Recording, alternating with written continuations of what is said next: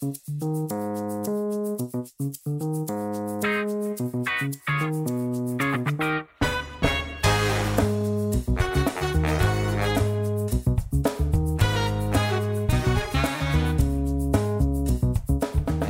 everyone to another episode of the Dad Joke Loading Podcast.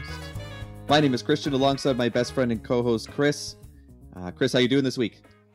I'm doing excellent, my friend. I'm coming at you once again from the beautiful, expansive confines of my crowded walk-in closet here in Ontario. I had a really good week this week.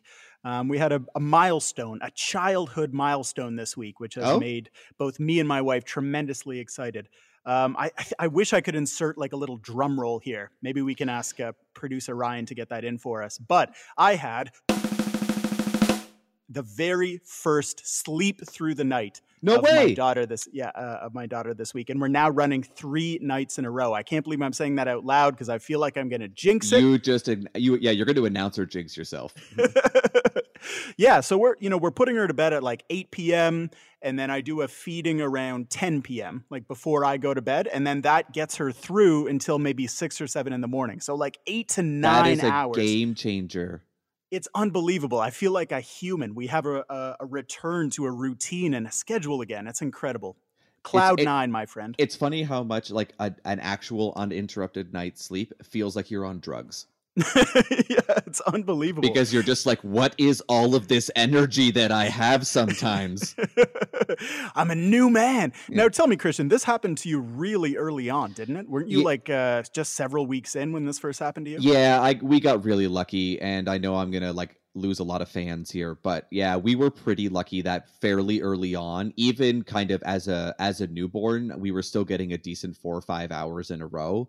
And she started sleeping, like that at least 6, 7, sometimes 8 hours, probably solidly by 8 weeks old. Now, obviously, There's some, there were bad nights now and again, as there always are. But for the most part, even to now, yeah, she's a pretty constant set your watch to sleep through the night kind of gal. So I'm super lucky, and I know that I am hated on now by a lot of people, but.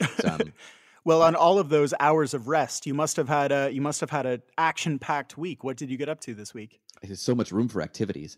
What did I get up to this week? Well, worked a ton. I feel like, that's going to be pretty much what I say every week. But I actually got into a new podcast this week, believe it or not.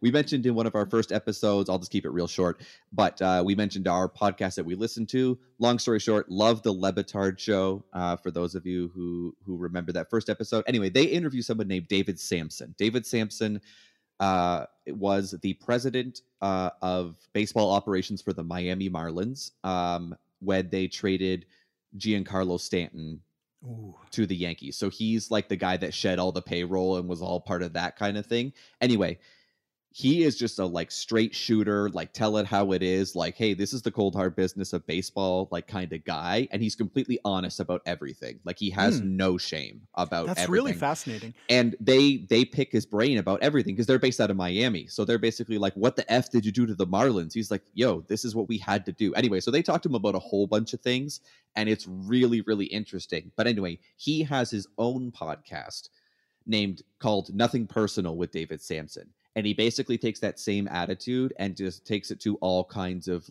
current events, whatever's going on. He's a business guy, he politics, you named the topic, and he just kind of straight shoots it. And it's actually kind of really refreshing because he's like, nope, I'm not going to beat around the bush. I'm not going to sugarcoat it. He's like, man, cold, hard world. This is how it is. And this is how things are done. This is how the sausage is made. So it's actually a really, really interesting kind of refreshing podcast. And it also you can tell he's yeah, I kind of know I'm evil, but that's just the way it is. Anything that touches the Miami Marlins, Derek Jeter is America's sweetheart, right? I mean, he could be king of America if America had a king, but as soon as he touches the Marlins, everyone immediately, ooh, Derek Jeter. Yeah, he's not what I thought he used to be. Yeah. That place is it's a tough situation to be running a ball club. That is for sure. What about you, man? What'd you get up to? Oh, not too much. I also got into a podcast this week. Oh, I have to name drop it because it's incredible. No Such Thing as a Fish, which has nothing to do with your cods and your trouts and your haddocks. It's run by the four of the main researchers behind the British game show QI, which is a trivia-based game show. So these are essentially trivia researchers, and I think they're four of the most incredibly smart, well-read people on the planet. And basically, the structure of the show is that each of them picks the most interesting fact that they learned that week. And then they just expand on it. On each topic, they expand on it for, 15 minutes. And you learn so much. It's so incredible. interesting. The most interesting fact I learned this week is that some of our listeners might find this interesting since we'll have a lot of Canadians listening. So you've probably heard the expression as American as apple pie. And you could fill in anything there, but that's a well-known idiom. Yep. So in the 80s, Peter Zosky, a fairly well-known radio commentator on CBC, had his own contest for as Canadian as blank. And the winning submission was as Canadian as possible under the circumstances, which just encapsulates our entire country in a That's single sentence. fantastic. Yeah, so that's about all. I got into a couple new shows, Dairy Girls, WandaVision, watched the movie The Dig, and did something pretty cool at work this week. We Okay. helped a very young dog with a very difficult medical condition, diagnosed with a pretty rare condition, congenital central diabetes insipidus. So essentially, Congenital. yeah, congenital. It's fascinating. It's only been Interesting. described a few times in the literature, but every piece of the case was just a hallmark of it, and ultimately was diagnosed with that, treated for it, and immediately got better. So feeling pretty great about it. Essentially what it is, you got a little gland in your brain, makes a little hormone. So you have the hypothalamus, makes antidiuretic hormone, which acts in the kidney to improve your urine concentration. And if you don't have it, you just pee and pee and pee this extremely dilute urine. And pretty simply, you have to replace that hormone, which you can do with a medication called desmopressin, and immediately got better. So that was a really rewarding case this week. Huh. And yeah, I'd say overall a pretty positive week, my friend. That's good. Yeah. Well, since we've also listened to ourselves. That's the new podcast you and I got into this week, is ourselves, listening to ourselves. And of course, neither of us being radio professionals, we are learning so much about ourselves. For example, don't talk into the microphone back here. Talk to the microphone up here. You sound so much better. So we're learning more and more about ourselves. And I think one of the key things that we're learning is don't talk for 2 hours at a time. So let's just dive right into our first subject. How do you feel about that, I'm in. Christian? Let's go feet first. Okay. So my topic on fatherhood and adulthood this week. Actually, Chris, I'm going to yeah, interrupt go ahead. you. Go ahead. We got to thank some people first. Oh, of course we do. Yeah, we Go got to ahead. thank some people first. So real quick, producer Ryan, thank you so much, making us sound as good as we can, even when we talk at the wrong spot for the microphone. Thank you, Ryan. Ryan is so gosh darn polite. I mean, we are just train wreck disasters, and he's like, hey, I just have one thing that maybe you should consider. Could you guys Thank just you, Ryan. maybe not suck? Yeah, that would be fantastic. Yeah, good guy, Ryan. Michael Spicer, intro theme, all the sound effects you hear on the show.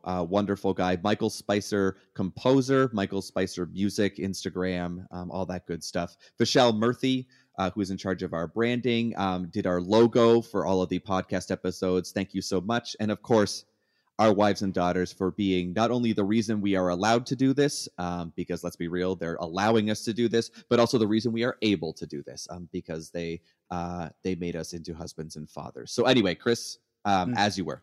Yeah, and I mean, that's another thing we learned this week listening to the podcast is that Michael Spicer and Vishal Murthy are both much better at what they do than at what we do. Yeah, 100%. Having essentially never seen the artwork before, having never listened to the music before, man, thanks, Michael. You are good at this. And thank you, Vishal. You are an incredible illustrator. So yeah, very eye-opening week. Anyway, I digress. Let's move on.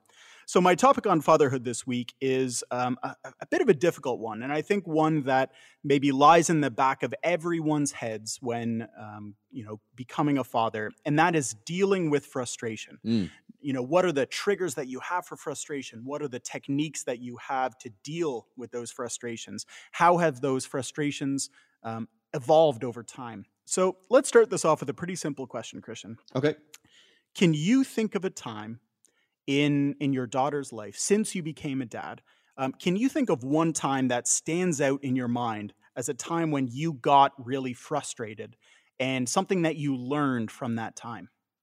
Yeah, definitely. And I think it was, well, the first one that pops into my mind right away is one of the first times that I was the primary caregiver, meaning that I was home from work when my wife went back to work for the first time. Now, it might not have been like the first day back at work, but pretty close. And so, if you have been listening to previous episodes, we hope that you've been listening to previous episodes.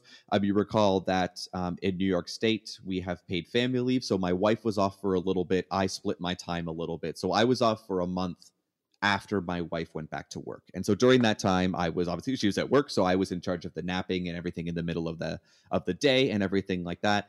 And this was when I will admit that she wasn't sleeping as well as I literally just said that she was, and I was bragging about it. So this is in the time when she wasn't. So maybe I deserve this. But it was fairly obvious early on that our daughter needed like to be fed right before she went to sleep. And so, being a child that was primarily breastfed and still was breastfed when my wife was home, but she still had bottle feeding during the day. And so, I remember this one particular time that she just wouldn't go to sleep. And she had a fairly decent schedule, but it was like, Chris, I'm sure as you're aware, they miss one nap and the trickle down effect happens so quickly because they get thrown off and then they're cranky for this and then they don't eat for that and then that type of thing. I'm sure you're familiar. Yeah, I mean they're just like me, frankly. Like if I'm in a busy workday and I miss a meal, every little thing just feels so much bigger. And I feel like that's 100% what crankiness is one tiny thing gets thrown off and every little thing becomes bigger. A little cry for having a wet diaper becomes a massive meltdown. And instead of 5 minutes to go to sleep, it's 30 minutes to go to sleep. So every little thing just becomes magnified. I totally know what you're saying. Yeah, Anyway, I'm sorry to interrupt. Go on. It's me before I've ingested my entire coffee is basically Right, what it is. exactly. Yeah. And so I just remember this one particular day, she was crying no matter what I did. I feel like, Chris, you have to appreciate this in some regard, where it's like you have your kind of bag of tricks and you're like, okay, that didn't work. Let's go to the next one. Oh, that didn't work. Okay. I probably changed her diaper 3 times just thinking like, oh, maybe she's still wet. I don't know. And she just wouldn't go to sleep. And I remember finally just like giving up because it was like past her nap time. Like she was only supposed to nap for, because we don't want her to sleep for too long and because then it throws everything off. And I was like, all right, I guess we're not going to sleep right now. And I remember just being so frustrated and disheartened that I just couldn't do it. And it was so frustrating, but you're trying to be calm and sing her back to sleep and lull her back to sleep. But in the inside, you're raging about it because you're just like, why in the like ever loving God is this not working? And you feel helpless and it's really, really frustrating. And, you start to feel a little bit resentful just kind of about the whole situation, which is, I feel like that I don't think any parent really wants to feel. And, I know that it obviously has nothing to do with my daughter at all, of course. And because they're crying for a reason, they're tired for a reason, all these types of things. So, but I do remember that really specifically that one day and just being like, I have no idea what I'm going to do. I remember you telling me before I became a dad, actually, after you became a dad, but before I became a dad, you said that when you were at the hospital, you were forced to watch, as part of protocol, a "Don't Shake the Baby" video. Yeah. And I remember you saying that while you're in the hospital, you think, this is ridiculous. I'm never going to shake the baby. What are you talking about? And then like 2 weeks into it, it's 2 a.m. and they're shrieking in your eardrums. And all you can think is, God, I am so happy I watched that video. Did you have to watch anything like that when you were in the hospital? Interestingly, no. They honestly didn't even bring it up. It was an extremely hands-off approach. Again, I don't want to say anything. We had such a great hospital experience. Taking nothing away from it, but no, we certainly didn't have that kind of educational material. Yeah, we had like a thing that they like had to like a nurse came in and like had to watch it with us, and we had to like sign something saying we watched the video. Which again, when it was in the hospital, I was just like, this is so bizarre. And then during those times, you're just like, not that I have ever thought about shaking my child. That is not what I'm implying. But when you get real frustrated, you're like, oh, right. That's why you watch the video.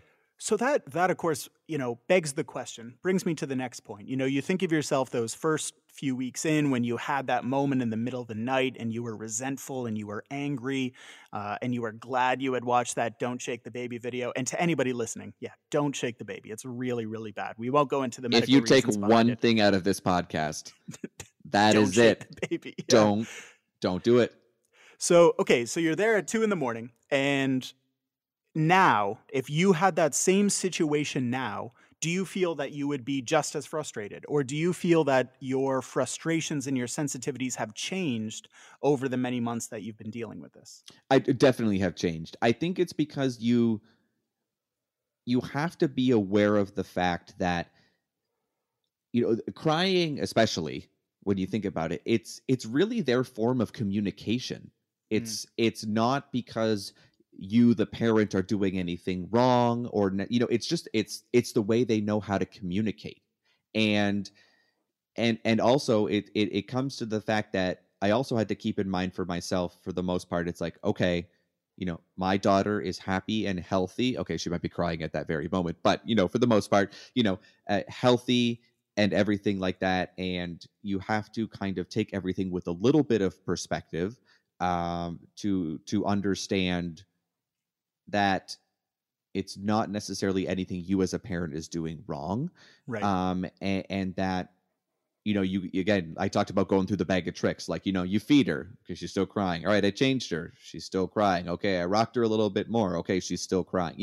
And these types of things. And as long as you, um, I don't want to say like as long as you've ticked off the basics, because that's not really what I'm trying to get at. But you have to keep in mind that they are trying to communicate something to you, and just being able to kind of just take a step back and kind of just, it's going to sound weird, but kind of like listen to them and feel them a little bit, I guess, if Right. I can call it Right. that. Because uh any parent that's listening will, I'm sure, uh feel this to some degree. But I mean, children are so intuitive, and even at such a young age they pick up on your body language. And that's Mm, another thing I learned too, which is just like, if I'm frustrated and I'm agitated, I mean, they pick up on it. So that was another thing I had to absolutely. learn, which is like, you have to be calm in the face of adversity, because that's, your child benefits more from that than we realize.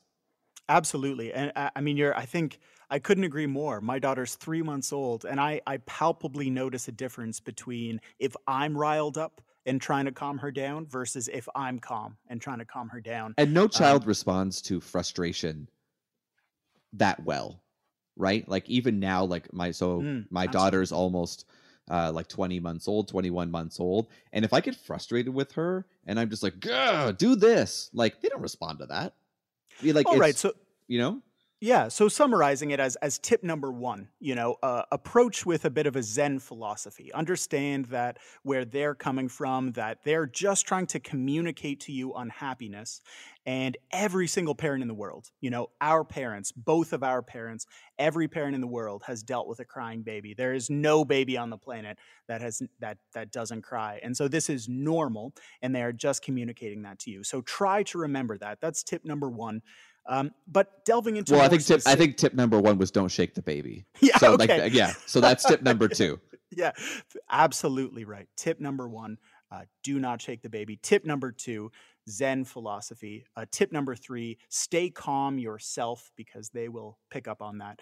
But delving into the specifics, Christian, did you ever have any specific techniques that you felt helped you out? Was there anything that consciously you do, or techniques that you have that keep yourself calm? Not techniques that calm her down, but techniques that prevent you from having that moment at 2 in the morning where you're angry and resentful. What do you do to keep yourself happy?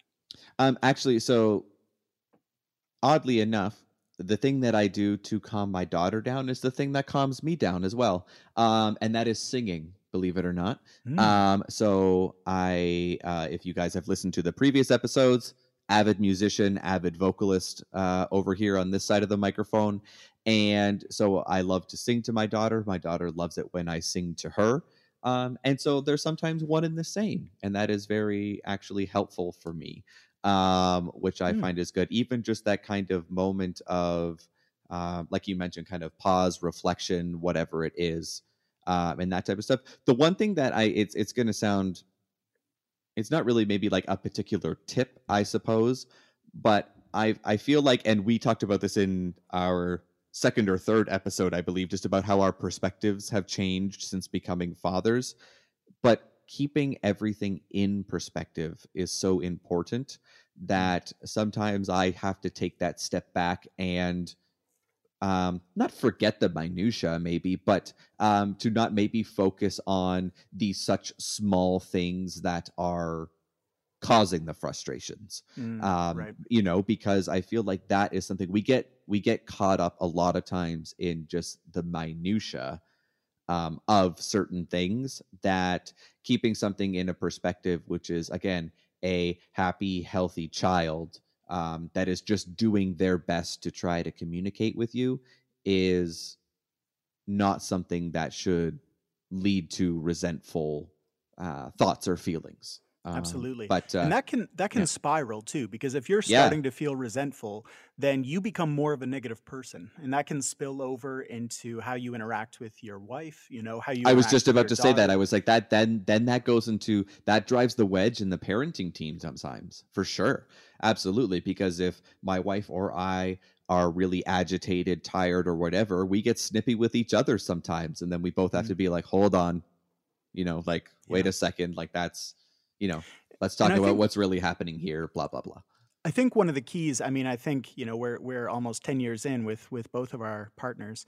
Um, one of the things about understanding conflict with your partner is understanding their triggers and their emotional side, and where they're coming from, how they're feeling, why they might be feeling that way. Like, are they really angry at you, or are they just super tired and hungry and frustrated? And how they Um, respond to certain emotions, like right, right, some absolutely. one where one person responds to, say, extreme fatigue in a certain way, some might respond to it in a different way, whether it's with anger or whatever it is.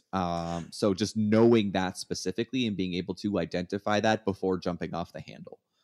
So I'm going to ask you, following up on that, I'm going to ask you a bit of an introspective question, if it's even possible, because we might not know these things about ourselves. But what are your triggers, and what do you feel are the things that are going to tip you over the edge more than maybe they ought to? Things that are going to send your frustrations over the edge, even when they shouldn't. At this point, many months in, what do you think those are? Well, if I'm talking about with my child specifically, Yes, sorry, and yes, not with your wife. Sorry, yeah, yes, with your child. I think and this is something I know about myself. And I learned this actually very early on. To make a long story short, I was a camp counselor for a whole bunch of years back in the day, and I learned this about communicating with children. And Chris, I'm sure as you are a little bit yourself, as intellectuals, I have a very kind of deductive reasoning type brain, and children do not. And so I can't explain something to my daughter, in the way that I would explain it, say, to another human, meaning an adult or a client or something of that nature, because they don't understand the reasoning behind. I'm very much into the why and the how and this type of thing, whereas just my daughter, it's very practical, and I mean, she's not even 2, right? So I know myself that if I get into an over explanation of something, and I do this with Mm, adults too, when I get into an over explanation that then completely loses somebody, and then I get frustrated because they're not understanding me. So that is something that I know about myself that definitely can spiral me out of control. For sure, especially when you're trying to, get your kid to behave, or not to do a certain thing, and then they're giggling at you while doing the thing you just told them not to do.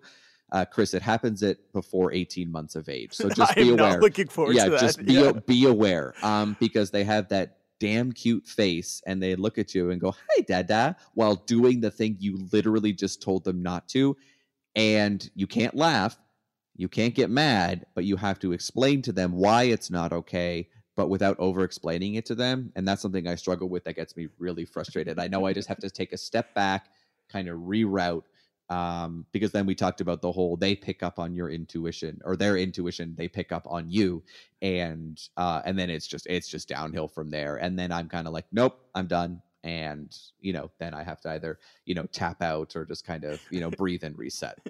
You're 2 seconds away from saying, well, my dear, the reason you can't do that is that I'm going to sell you for scientific research and be free from the burden that you've placed on my life. Oh, I mean, I love you so much, and I'm so sorry. And really, what I mean is just, please don't smack the dog on its head. That would be great. Thanks very much. Yeah. What the reason you can't do that is because then I will put you in a basket and float you down the river. No, sorry, you're right. Sorry, you can't put the dog's food in your mouth. You can't. So let me ask you this. We've talked about triggers, and you've talked about singing, which I think is absolutely incredible. I mean, that's I'd love for you to sing me a bedtime story, Christian. We lived together for 3 years, and not once did you sing me a bedtime story. Well, I did. You might have just already been asleep. Yeah, fair enough. So what coping mechanisms do you have? How do you deal with those moments where, you talk about needing to take a step back? Is there anything that you consciously do to help you to cope, or things that you might suggest to other dads out there to help them cope with that problem?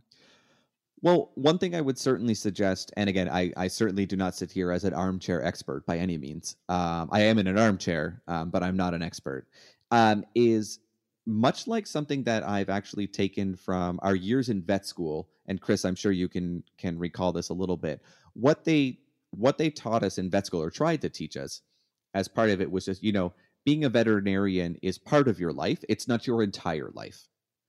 And so while, yes, our children become our lives, I think it's important to, not that I'm going to go down a whole self-care rabbit hole here, but I think it's important to still make sure that we are consciously taking time to, mentally, emotionally, spiritually, whatever you want to call it, kind of stimulate and satisfy ourselves. And so, like I said, like we talked about, like for me, that is music. Sometimes even at the end of a long day, even if I'm exhausted and frustrated or whatever it is, even just doing something as simple as quick aside, I love to build Lego. I know that sounds like I'm 6, but I love to build Lego, specifically Star Wars Lego. Have a nice little collection here in the house. And so even just that type of like puzzle or something like that, that just is that little time to yourself where you can take care of yourself doing the thing that you love, I think is super important, because I think sometimes we do lose ourselves a little bit in our identity when we become parents, especially new on there, because we focus so much on our children, which is still very important. I'm not saying, yeah, they'll be fine, don't focus on the kid.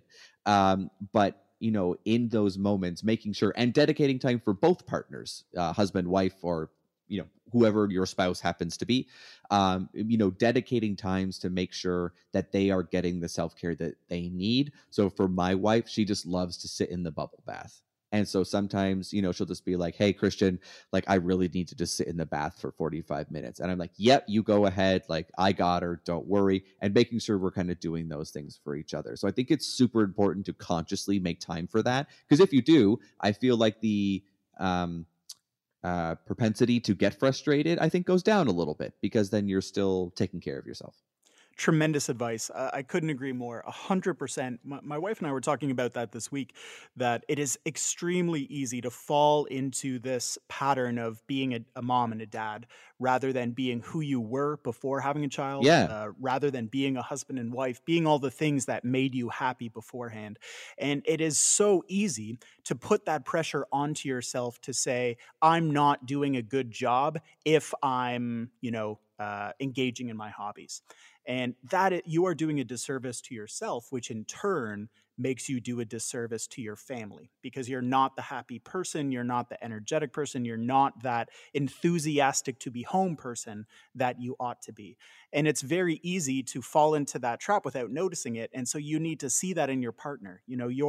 Your wife needs to tell you to be the person that you are. You need to tell your wife to let them be the person that they are, and find the things that they enjoy. You should never feel guilty about doing the things that you enjoy to allow you to be the best version of yourself. Well, and it's not selfish either, right? Like it's not selfish to want to do those things.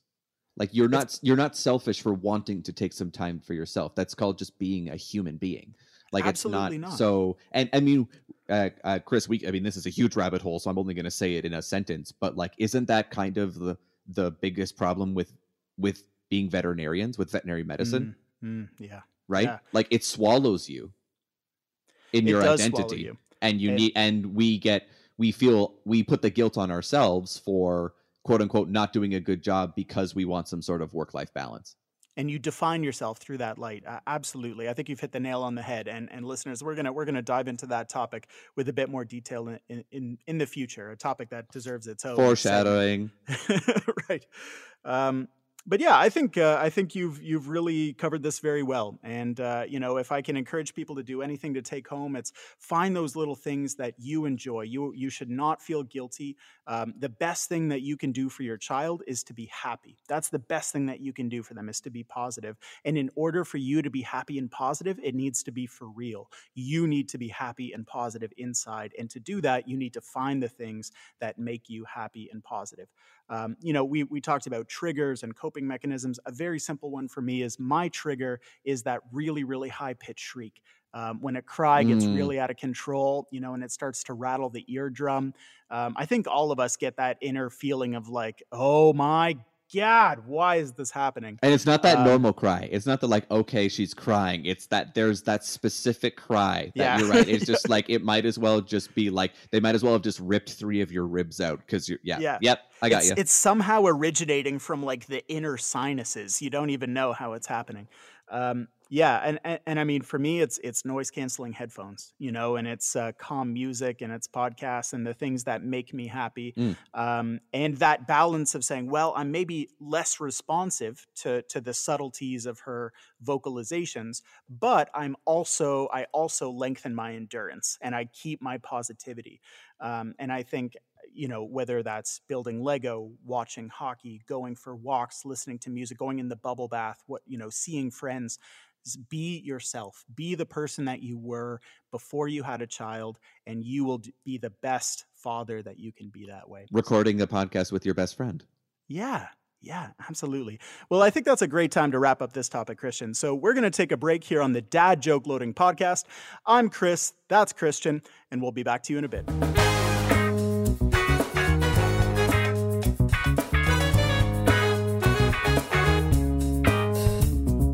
Welcome back to the Dad Joke Loading Podcast. This is Christian alongside Chris, and we're going to jump right into a recurring segment, which has become one of our favorites, but an eye roll for everybody else, I should say. And this is very conveniently named the Dad Joke of the Week. Now, Chris, before I actually get into this, I do have to do a quick flex for the show, if I may. Go ahead. The trombone that you heard there, did you know that is actually the trombone player for Celine Dion who recorded that for us? Are you for real? I am for real. Michael Spicer Music coming through with the connections. Oh, no way. I actually had no idea. That's actually really, really cool. I honestly thought that Michael had like a library of these things. That's the actual trombone player for actual real life Celine Dion. Correct. Yes. And I did get his permission to say that because I wanted to make sure that would be okay. But yeah, that's Celine Dion's trombone player who took time out of his day to record a sound effect for us. We couldn't make this more Canadian unless I had a double in my hand. Good Lord. You don't have one in your hand? I mean, I'm a pretty Canadian guy, but it's 10 o'clock at night. So all right, fair enough. Fair enough. Yeah.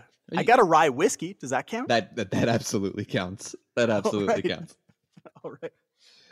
All right. So hit me. Yeah. Hit me. But before I get into the dad jokes themselves, really, because I do have a couple that I want to kind of share with you today. I just kind of have a question for you, which is, do you know when a joke becomes a dad joke? That's a good. Is this like a philosophical, theoretical, rhetorical question, or do you have an answer to I have this? an answer. I would say I'd say there has to be a bit of a pun quality to it. Like there has to be a bit of wordplay.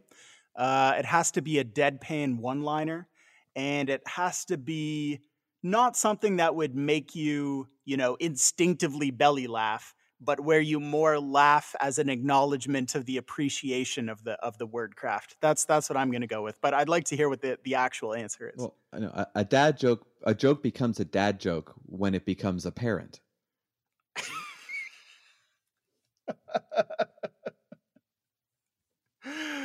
I walked into it. I mean, for a second, I did not think that you had a joke there. And then I heard that little smile in your voice. I don't know if the listeners heard it, but just that little turn of the lips. And I thought, oh God, it's coming. My cheeks hurt through his entire answer because I'm sitting here on the video portion of this, just trying not to laugh. Whereas Chris is coming in with this just, yeah, okay. Just like actually trying to give me a genuine answer. And I've just got a shit-eating grin across my face. So, all right. Well done. All righty. Well done. I got you with that one. 1 point. Yeah, that's right. And 1 point. All right. So we've got a couple of dad jokes here. Chris, do you want to start out with a home repair joke? Do you want to start out with a music joke? I've got a couple other ones here. An awards joke. Which one do you want to start with? Well, since you were talking about your beautiful serenading, we've had a good musical talk this week, so I'm going to say music. All right. What did the drummer name his 2 kids? I don't know. What did he name the 2 kids? And a 1 and a 2. Very good. Very good. Very good. Very good. All right. Hit me up with awards. Did you know that they gave the inventor of the knock knock joke an award? I did not know that. Yeah, it's the Nobel Prize.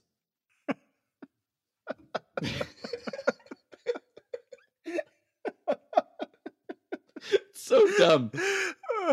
I mean, you expect them in Christmas crackers. I'd say that's the other time of year where you're Oh yeah, those things. Yeah, and you have the little crown that the tissue paper crown you put on your head and the terrible jokes. Yes, that is when a joke becomes a dad joke. That's a legitimate answer. And for any American listeners, definitely one of the Christmas traditions is that a Canadian Christmas cracker has, the little piece of paper in the middle has English on the front and French on the back. Yes. So every family with their, grade 11 broken French sits around the dinner table and goes, bonhomme de neige. I think it's funny because it's snow. I know that they're talking about a snowman, and then you immediately move on when someone breaks their paper crown over their head, and you all laugh about that instead. But that's a Canadian tradition. The holidays. All right, what was the home repair? Yeah. You said was the other one, right? Yeah. Let's go with that. Most people are shocked when they find out how bad of an electrician I am. Are they shocked? That's the joke. Yes! Yes! That feels good. Yeah. I'll take that one. I'll take that one. Yeah, they're shocked when they find out. Yeah. Better than electrocuted. That would get morbid really quickly. All right, last one for Dad Joke of the Week here. It goes like this. So a termite walks into the bar, and he looks around and he says, "Where's the bartender?" Okay. No, that's the joke. He wants to know where the bar is tender. He's a termite. Oh my God. He eats the bar. Where's the bartender? Where's the bartender? Yeah. Okay. I laughed way too hard at that one when I read it, that my wife was just like, "What are you laughing at?" And I told her the joke and she was like, "Oh God." And I was just like, well, that one's going in the episode because I got what I wanted out of that.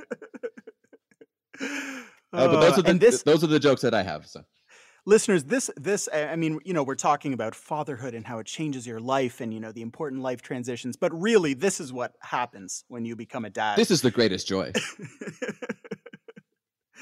All right, Christian. Well, that was fantastic. You've brightened up my evening. Let's move on. Let's move on. Alrighty. We're going to move into our next topic of conversation here. And it has a little bit of a parallel to our careers as well as our, family lives, being fathers and that. So, Chris, I'm going to kind of start you off with a few questions related to kind of our careers as veterinarians. But then kind of parallel it a little bit to fatherhood. And we'll kind of jump back and forth a little bit to kind of prove my point. And my kind of general topic is going to be, things that we stress about in the beginning that with time and experience become easier to deal with. Okay. And so I'm going to start actually. So I did a little bit of an informal poll with some of our friends and colleagues, some of whom listen to the show. Thank you very much. And we have listeners. There are people that listen to this. Surely. Some people who told me they listen to the podcast. So like your mom and dad, I basically asked my mom. Of course we do, my sweetheart. Yeah, exactly. And so my question to them was, and this is specific to veterinary medicine, were things that I asked the question, things that stressed them out in the beginnings of their careers that now with time and experience, they have become more equipped to deal with. Okay. And so I'm just going to list off a few of them, and then I'm going to get your thoughts on this. Again, this is specific to veterinary medicine, okay? So I'm just going to read you... I'm really excited. I'm just going to read you the list here. Dealing with angry clients. Trying to work up complicated cases with limited funds. Blocked cats. And for those who are the non-medical fields here, a blocked cat is the layman term for a traditionally male cat who is unable to urinate due to an obstruction in the urethra. Emergency, very serious, very complicated. Being on my own for the first time, so working on their own for the first time. Angry clients again. You'll see a pattern here. Surgical complications, dealing with patients having seizures. Being double booked, so running very busy. The vague sick patient. Angry clients, again, you'll notice a pattern. Third appearance. The third appearance on the top 10. Yeah. Not having the answers, breaking bad news to clients and owners, and client communication. So I thought that was an interesting list of the people whom I asked about this. But I'm curious, Chris, when you started out, now your start out was a little different, more so meaning that rather than going directly into general practice, you did the internship residency specialty kind of way of doing things. But I'm curious, when you were specifically starting out and actually, taking on cases yourself for the first time, I guess we'll talk it that way, which was probably in your internship, I suppose. Yeah, my internship. What do you recall early on in your career as a veterinarian that was something that really stressed you out, or something that you really maybe felt either unequipped or unable to deal with, that now with time and experience you are much more able to either cope with, deal with, or that type of thing? Oh, wow. That's an incredible question. If I'm being honest, if I could talk for hours about the things that I've We'll lose learned listeners if and you do that. advice. So Yeah. maybe let's talk for minutes about it. Yeah, Okay. do my best. So medically, definitely the very simplest first thing would be what we call a coding patient, or a patient who's going into cardiorespiratory arrest. So either halting breathing or presenting to the hospital with a stopped heart, and needing to initiate CPR. When you first start out you have absolutely every single piece of your body is pumped with adrenaline. Your mind is going a million miles an hour. And sort of to cope with that, you find your role in the code and you just stick with that role, but you feel like you should shy away from a leadership role. But very quickly in an internship, because of you're overnight in the middle of the night managing a fairly full ICU, you're having to deal with codes on a weekly basis, and you're the only doctor in the building dealing with them. And so you have to take the leadership role. And what that does is it forces you into a level of comfort, and you just have to accept that this is happening, and every second will pass, and you have to make decisions as those seconds go by. And so needing to be in that position where you are managing others, that's something where the first couple of months, I mean, you have this almost paralytic fear running through you, and then you very quickly are forced to adapt. So I would say medically, absolutely dealing with immediate, time sensitive critical emergencies where you don't have the ability to look up something. When you finish veterinary school, when you're first, one of your biggest resources is books. Just that ability to look something up in a textbook, and you do not have that luxury in a cardiorespiratory arrest. So that I would say easily, that is the single biggest thing that I worried about early on. Where now, if I dealt with it, it's still stressful. There's no question. You still get that adrenaline running through you, but you feel very comfortable taking on a leadership role, or a non-leadership role, just fitting in and kind of surveying the team very quickly, and within a couple of seconds realizing what your role should be in that. And so that's something that's changed. I would say on kind of a more holistic level, I would say preparation for little things is a big one. So I remember early on, if I had, like when I started my residency, I think the first week I had a cystoscopy. So, using a little camera to enter the urinary system and evaluate the bladder. And the night before and the morning of, you're getting 2 hours of sleep because you're staying up until 2 a.m, watching every video you can, practicing the techniques, even basic things. How do I unwrap and set up the scope? Just very technical, physical things. How do I enter the patient? How do I, rotating as soon as you enter the patient, let alone before you get to what's normal versus abnormal. Waking up super early in the morning to get there super early to do like an hour of preparation on the patient, just, typing everything you can, reading everything you can to get everything set up. And that kind of internal stress and pressure really starts to fade away. And you get a comfort of kind of walking in at, in the morning and saying, yeah, I got a cystoscopy. I'm ready for it. Tell me what you got. And so that kind of feeling of when you get something you've never dealt with before, not having this internal feeling of, I need to prepare the hell out of this. And if I don't do hours of prep, I'm not going to be ready for it. Just kind of rolling with the punches. I would say that's another big one. And then the final thing I'll mention is you had mentioned client communication. And I wouldn't say so much. I mean, it still is always stressful. Breaking bad news is one of the most difficult things you could possibly do. I would argue the most difficult thing that you do in veterinary medicine is emotionally coaching people through grief and loss.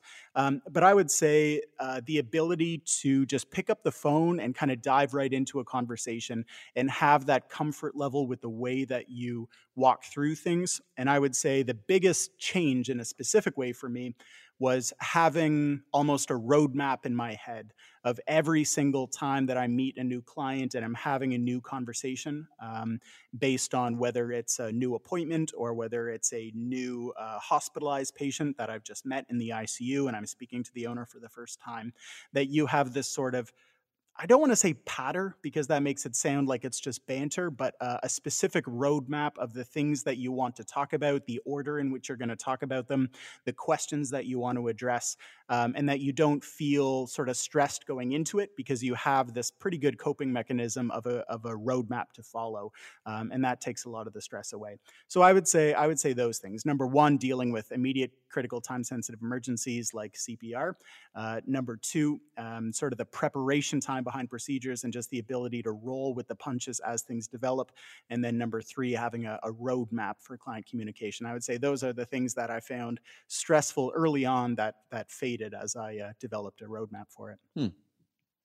No, those are really interesting, and interesting to hear it also kind of from your perspective, as like I said, coming from an internship residency background, as opposed to the general practice background. But I'm gonna just get you to expand a little bit on the general kind of change from being stressed out about it to not. Do you think that was a either conscious or subconscious internal thing within yourself that you had to realize, or do you think that was, I guess, how much of it was just having the repetition? You said the cystoscopy, doing it enough times. Do you know what I mean? How much of it was repetition versus how much of it was the internal, kind of either subconscious or conscious kind of, whether it's emotion or whatever, of dealing with it yourself? if It's a that good makes sense. question. Yeah, it's a good question. I mean, certainly a bit of column A, bit of column B, definitely. I would say, though, to your point, it's not just repetition. It's not just that you're doing it over and over again, and so it becomes easier. I mean, maybe CPR because you put in the hours preparing for it, but when it happens, you don't have time to remind yourself of how you should think in the scenario. You're really just reacting Right. more than thinking. But I would say certainly for point number two, when it comes to preparing for procedures. There comes a time when you get up at 5 in the morning and you think, and you're on your way to work and you think, should I have gotten up earlier? Should I have prepared more the night before? I've done one of these before. Is this okay? There is a time where you are consciously saying to yourself, do I know enough? Am I ready for this? And you sort of push yourself out of your comfort zone and you say, well, I just have to dive in and I just have to trust myself that I know what I'm doing. And I think if you don't do that, you will never, ever reach a point where you say, I am comfortable, because you're always Hmm. sort of keeping the training wheels on yourself. And at a certain point, you have to say, I know how to perform a foreign body endoscopy. I just know how to do it, and I can do it when someone calls me at 2 in the morning, and I don't have to be ultra prepared for it. And so some of it is repetition, but at a certain point, you also are consciously saying to yourself, I just got to do this. I got to push myself, my own little baby bird, out of the nest and tell myself, can I fly or can I not? So I'd say certainly some of it's repetition, but definitely a good chunk of it is telling yourself you need to be ready. And if you don't, if you don't take that leap of faith, you'll never have faith in yourself ever. And so you do need to take that leap of faith. So then that transitions me into kind of the parallel, I think, with becoming a new parent. And Mm. because what you were just saying there, I think applies so heavily to in its concept to being well, I guess you and I will speak about being dads, being dads for the first time, and this type of thing. So I'm curious because I know my answer, and as the listeners may remember, my daughter is close to 18 months older than Chris's daughter. So is there something, well, maybe Chris, you can answer this and maybe not, but is there something specifically when your daughter came home from the hospital in the very early going that you were so focused on and so stressed out about that maybe now you are less so with the time that you've had with your daughter? I realize it's been a short 3 months, but I'm sure as you are aware, a lot has happened in those 3 months. Um, is there something that in the immediate home from the hospital kind of right away that you were extremely worried about and nervous about that maybe now you are less so, maybe with time and experience and maybe with letting your little fatherly baby bird leave the nest? Yeah, boy, that's a good question. Um, hmm. Well, I was thinking about it as you were asking the question, and I'm going to give you two sort of specific nuts and bolts type answers of things that on a nuts and bolts basis I really worried about early on, and have faded a little bit from my thought process. And one kind of general concept that applies to a bunch of different things. So, number one is the amount that she's eating Mm. on a specific milliliter basis. I mean, my wife and I, in those first few weeks, it was, well, she ate 27 milliliters, 33 milliliters. What, 33 is more than 27? Does that, what, should she be eating more like 33 or should it be more like 27? When you get scared about the weight loss, weight gain, everything you read about the amounts they should be eating. Of course, one of the biggest challenges is when they're breastfeeding, you can't measure that. And so, you're just saying, well, it was 24 minutes. Is that enough? Well, what's the flow rate? And you're hyper analyzing the amounts. All of a Um, sudden, boobs become IV pumps. right, What was exactly. the fluid But rate? except IV pumps have those little digital indicators that tell you the volume infused up to this point, and this is just like, well, I mean, she's not crying anymore. Is that a good thing? I guess that's a good thing. And that's really the only thing that you have to go on. Whereas now, I would say we have just so much more comfort in the leeway of saying, well, she ate until she was full, and she's going to tell us when she's full. And if she rejects the bottle, then that's the biggest indicator. So maybe more watching her reactions rather than watching amounts and numbers, I would say, when it comes to feeding is a really big difference between those first few weeks versus now 3 months in. The second one I would say is, I mean, I wonder if you relate to this, Christian, because my parents have mentioned that, of course, they worried about this when I was a baby, but it's this blessing and a curse when you're falling asleep and she's making some noises, cooing or whatever. Um, it- you think, well, she's alive, and then as soon as she's silent, like a normal baby falls asleep, your first reaction as a parent is, oh my God, I should check if she's breathing. She must not be breathing. And so I would say just being comfortable with silence and not worrying about every moment of silence and sleep being, well, she's clearly obviously suffocated, and I need to immediately go and check this out. I mean, in those first couple of weeks, I'm not ashamed to admit that there are times where you're falling asleep and you think, oh, she's fallen asleep.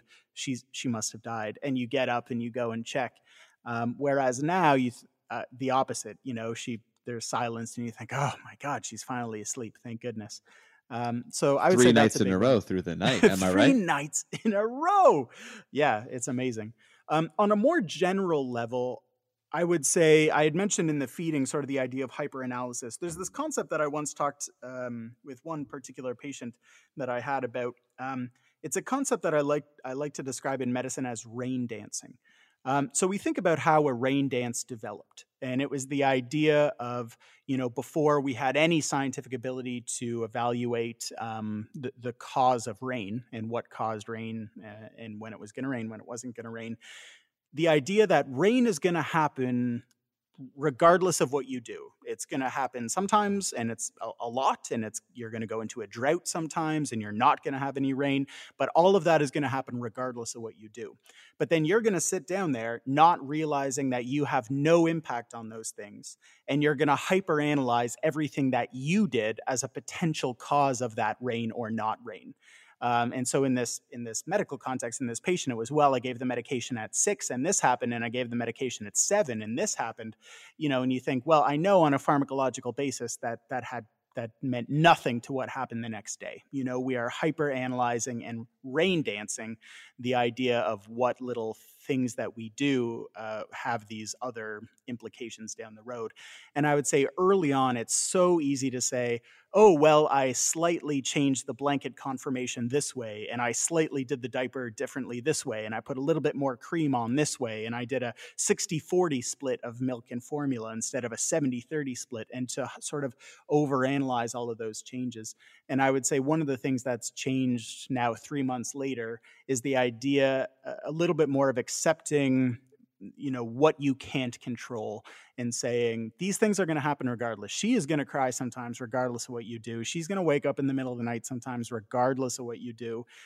There are things that you don't have any control over, and your job is not so much to analyze what you can do to make it perfect, but rather just how to react and adapt to what does happen. So I would say the third big thing that changed was, having that kind of rain dancing attitude early on, where you're looking for every subtle little thing that might have an impact, versus now kind of rolling with it and saying these things are going to happen regardless of what we do. It's really funny you say that because, and I don't even know whether or not you realized it, but you basically gave me the same answer to both questions. Meaning that your veterinary medicine answer in its core was the exact same answer, which was hyperanalysis, and kind of either emotional overreaction or what's the word, like not fear and anxiety, but kind of, and to then relying on intuition and experience, and you also mentioned kind of freeing yourself from the pressure of perfection, which is very interesting. And no, listeners, we did not rehearse that. I was just sitting back smiling, pleasantly surprised. And I didn't even know what the questions were going to be, for goodness sake. I think that's part of the genuine kind of aspect to the show, I think. Yeah. And so and the reason I'm kind of asking these questions is because, and so the thing for me, I'll kind of go into a little bit. It's actually kind of funny. Is it very Canadian of you that you guys measured everything in milliliters? Because we did, What? I honestly don't know what it would be. Do you measure it in we ounces? do What? ounces. Yeah. Really? Oh, wow. I had seen. Yeah, absolutely Yeah, not. I must had no must idea. be a south of the border thing. What do you do Ounces. in the hospital? Do you have ounce syringes, or how does that work? You know what? So no, in the hospital we do milliliters. So Yeah, it's that's really what we funny had on during my my medical internship. side, like in the professional side, everything was in milliliters. But from a bottle or milk feeding my child, everything was in ounces. Hmm. Interesting. Interesting. So That's really fascinating because, of course, the pediatrician who's giving you advice would probably give that advice in milliliters and then need to internally convert it to ounces. I remember during my internship, the biggest differences compared to my residency were temperatures, were Fahrenheit versus Celsius. Weights were often pounds at first, but then you still had to convert it to because kilograms because everything's like a mig per dosages were kg. Yeah, milligram per kilogram. Yeah, and then a couple of just laboratory variables like urea and glucose had very slightly different, and creatinine had very slightly different values. But yeah, it's really fascinating. So all of your baby bottles then are in ounces. Is that correct. right? Wow, no, I had no And idea. just a Cool. quick aside, which is really funny that you're mentioning that. A friend of mine who was an internist at the college we both went to, so Benoit, Hmm. who is from Yeah, France, he was my resident mate. now working in Ireland. Whenever I kind of just consult him on the case, he'll be like, "Oh, what was the blood glucose?" And I'll tell him, and he'll be like, "What?" And I'll just be Yeah, like, "I'll yeah. be like Benoit, Amer, 300? yeah." What are you talking I'll be about? like Benoit, Yeah. American, and he's just like, Yeah. oh right, because Yeah. like to him it should be like 27, you I know. love Benoit. I don't think he'll be listening, but I have to say, Benoit, if you are, as a resident mate, thank you so much for being such a good mentor to me and a good friend. And, we were talking about those moments of being stressed out about cystoscopy. He would be the guy that would wrap his arm around me and be like, no, man, don't worry about it. It's okay. But in Don't just that stress. beautiful French accent that he has Yeah. too, so like which Yeah. made it Yeah. so much better. Anyway, Yeah. we digress. But what the thing for me specifically was poop. And Go on. my wife and I were so because like you mentioned, with your daughter in the immediate, coming home from the hospital, which was the weight loss and then the weight gain, right? So our daughter experienced a little bit of that too. So we were very focused on the inputs and outputs, which is something we talked about in a previous episode. But we were so focused on how much she pooped, and peed and all of these types of things. We actually had an app that was called Baby Tracker, which was actually very handy. And you can sync it to your phones, and you have your account, and so it had our baby's name and all of her things. And we even had a baby scale at home. We would weigh her all the time, and things like that. And we would just be inputting all of this information and like have all these data points on the graph that were just like it was you couldn't really quantify the poop necessarily, but it either had a it was kind of like, if you could have a poop emoji in a baby app, there was like one little poop versus two little poops versus, it's like 3+ poop, on like the thing, instead of like a dipstick, Yeah. 3+ proteinuria, and it was like 3+ poop, and like all these types of things. And then we would be doing that too. Well, okay, she, for the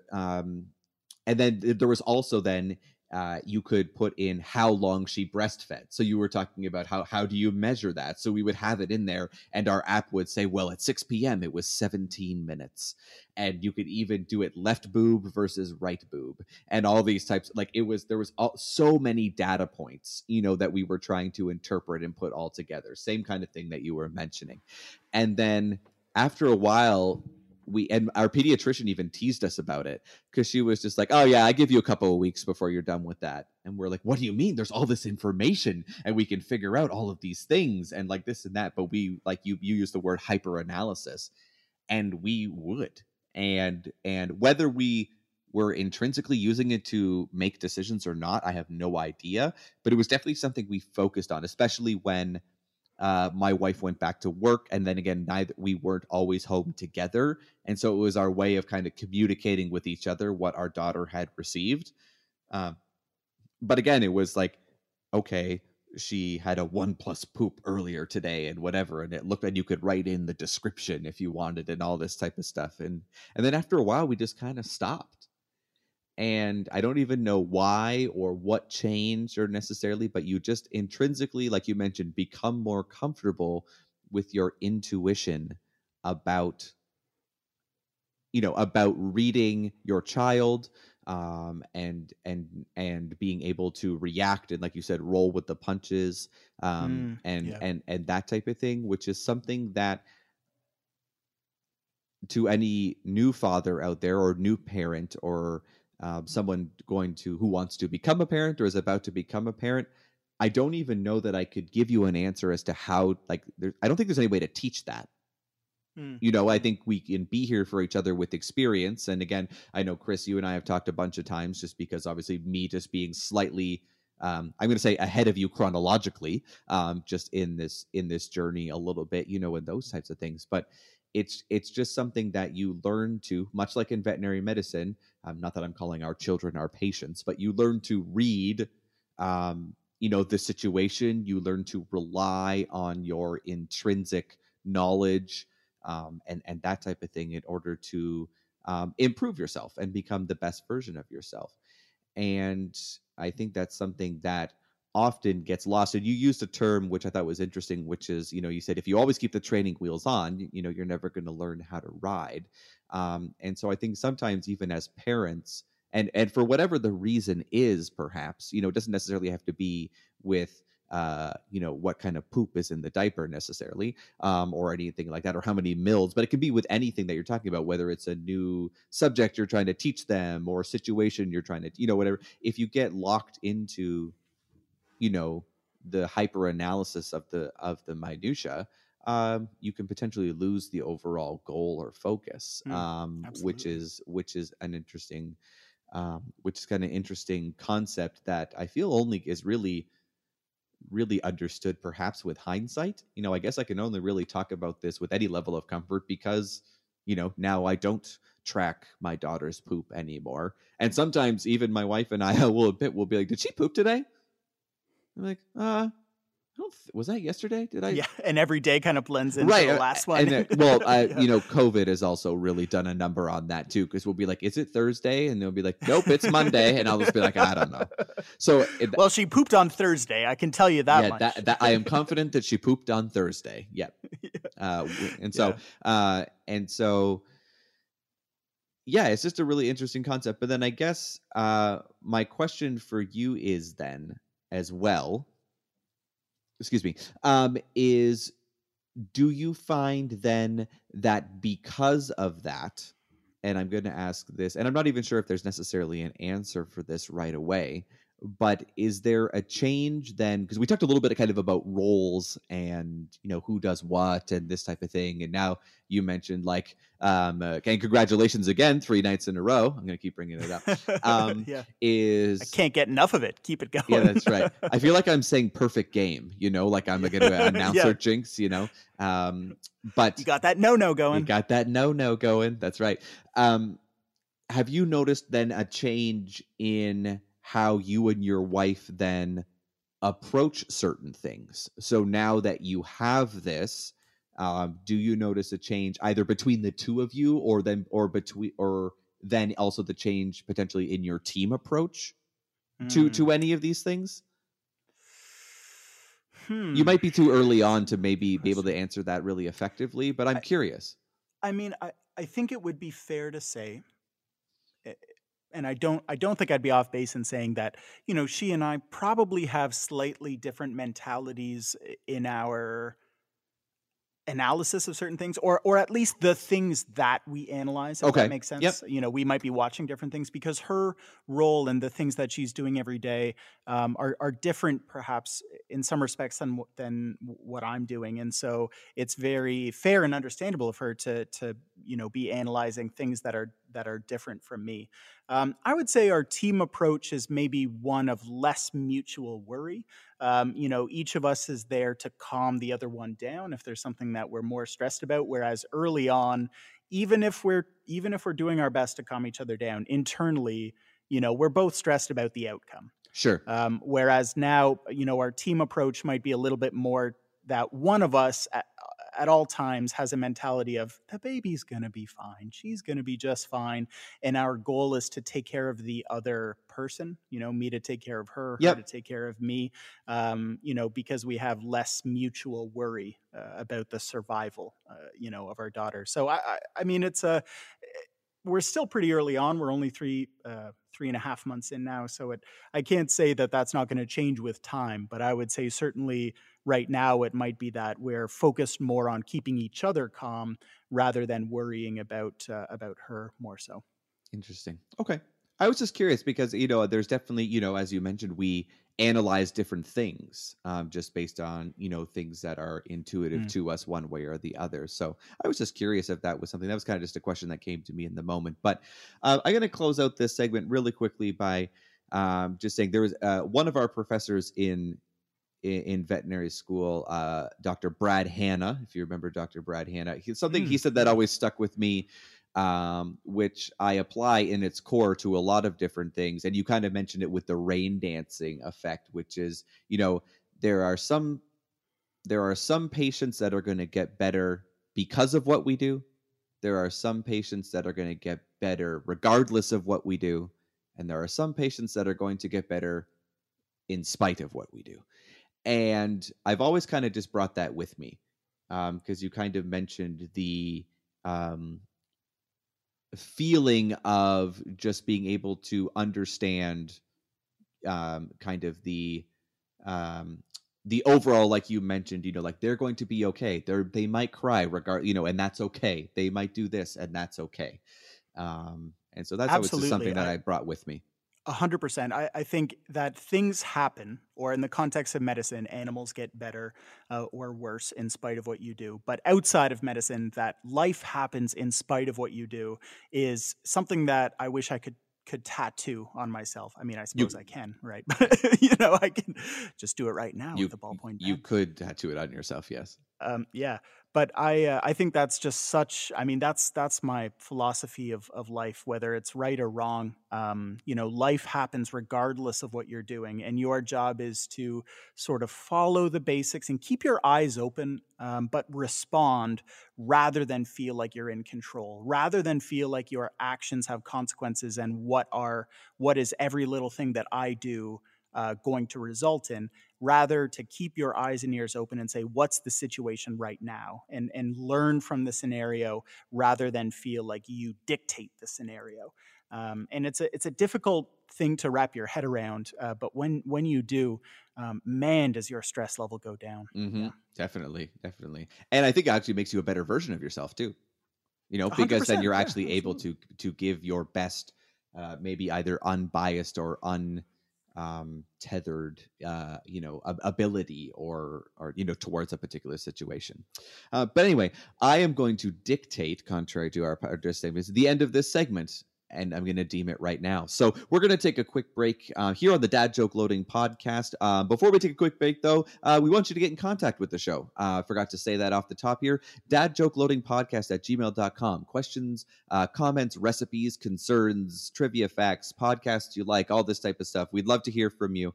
So again, dadjokeloadingpodcast@gmail.com. But we're going to take a quick break and we're going to come back with a really, I'm looking forward to our next segment. And I'm sure Chris is too. And we'll then do one more final little segment and then wrap the show up. But again, this is the Dad Joke Loading Podcast. We will be right back.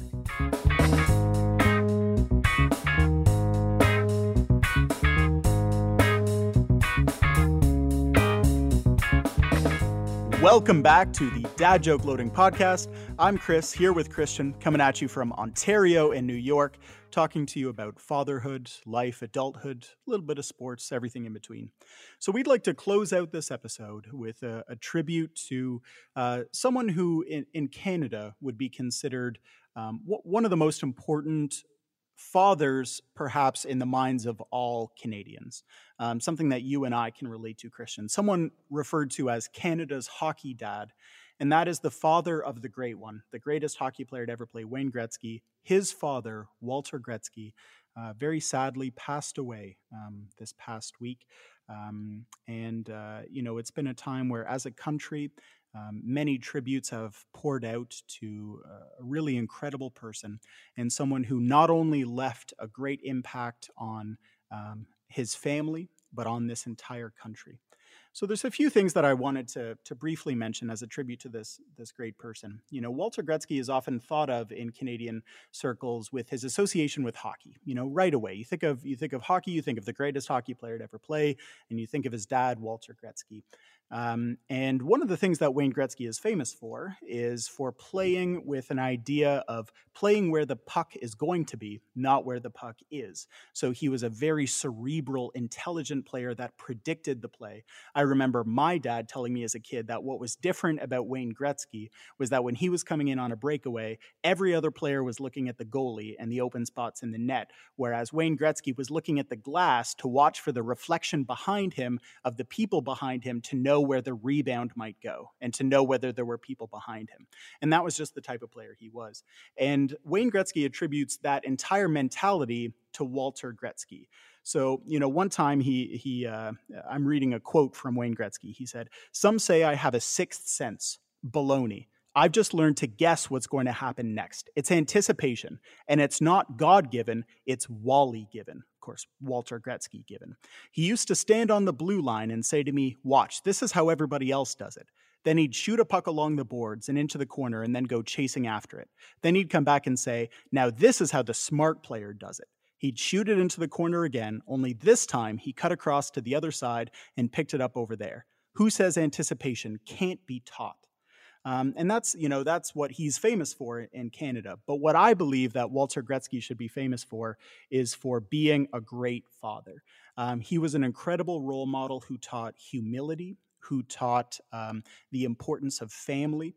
Wayne Gretzky often talks about how family-focused his father was and how he often said, "I don't care if you're the best hockey player in the world. All I care about is that when you do something, you're dedicated to it and you do it with kindness and respect." And what an incredible lesson for all of us, especially in this era, in this life where so many parents are pushing their children to be as the best they can be, faster, better, higher, stronger, accomplish more, make more money, earn more, get more awards. He was a dad who simply said, "Be a good human," and he took the time to be with his children. I'll read what Gary Bettman said, the commissioner of the NHL. This was a regular Canadian civilian whose passing prompted a speech from the commissioner of the NHL. That's how important he was to this country and to all of those in this country who are dads, who have dads, which is all of us, and for all of us who play hockey, which is a significant chunk. He said, although he never skated a shift in the National Hockey League, Walter Gretzky's influence on our league and our game was profound. He embodied all that is great about being a hockey parent, teaching the game to his children on the famed backyard rink he built in his beloved hometown of Brantford, Ontario. Walter instilled in them not only an uncommon understanding of hockey's essence, which we've just talked about, but a love and respect that has become synonymous with the name Gretzky, all while ensuring that the game was fun to play, just the epitome of a good human being. So I'll share, the funeral, which was a public funeral, just happened this week. And Wayne Gretzky gave a very touching speech about him. And so he shared one story, and I just wanted to share it with you here. He said, so as time went on, he was always nice to every grandchild. Every grandchild loved him, close to each and every one of them. They understood how important he was not only to our family, but to the culture of Canada. He came here, his family, as an immigrant, which I can relate to because my mom came here as an immigrant as well. They came here because he wanted a better life. I don't think I've ever met a prouder Canadian than my dad. And all of my 5 children, this is Wayne Gretzky's children, are American, born in the United States. And I always tell them that you should be as proud of the United States as your grandfather is of Canada, because that's how much he loves his country.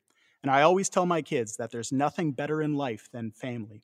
My dad would come every year to our summer house. My sons, Ty, Trevor, Tristan, they had a hockey school, and Dad would always come out. He'd always go to the rinks, sign autographs like he always does. We were playing golf one day, and he's picking up all these golf balls. And I'm like, we have all these golf balls. What are these golf balls for? Keep in mind, this is Wayne Gretzky, multi-millionaire. He can afford a couple golf balls. So finally, the next day, Ty, Trevor, and Tristan, my friend Mike and Tom, they're in the fairway, they're in the rough, they're grabbing all these balls. And I finally grabbed them. I said, "You guys got to stop grabbing golf balls." They're like, "What do you mean?" your dad wants them for the kids. I said, I know he wants them for the kids, but I know he wants me to sign them for the kids. So I take my dad to the airport at 5 a.m. Sure enough, we get to the airport. There's 2 giant bags, and my brother Glenn, he runs out of the car. He's going to get a cup of coffee, and my dad goes, oh, you'll sign all these golf balls for the kids, right? And I'm like, oh my God. So there I was signing for hours, but that's the man he was, always caring about whether the kids were happy. He was a remarkable man who loved life, loved family. We would all be a better world if there were many more people like my dad. And I hope we all feel that way. And I think that you and me, Christian, I hope that someday that's exactly what our daughters think of us. That's certainly what I think about my dads, a topic we'll get into in a later episode. But Walter Gretzky was an incredible human, a life very well lived, one of the best Canadians that there ever was, and I think a role model for everyone out there who wants to be a father. So that's this episode of Dad Joke Loading Podcast. We hope you've had a great week, and I hope you've had a great time hanging out with us for the past hour or so. We'll be back here next week to talk to you about subjects in fatherhood, adulthood, a little bit of sports sprinkled in, everything about growing up. And if you have any questions, comments, concerns, please email them to the dadjokeloadingpodcast@gmail.com, dadjokeloadingpodcast@gmail.com. We'd like to send some thanks as well, Michael Spicer, for the incredible music and sound. Our producer, Ryan, just an incredible job, Ryan. Thank you so much for all the work you do, honestly, from the bottom of our hearts. Vishal Murthy, vet cartoonist, for his incredible illustrations, and of course, our wives and daughters. Thank you very much. This has been the Dad Joke Loading Podcast. We'll see you next week. Have a good one. See you next week.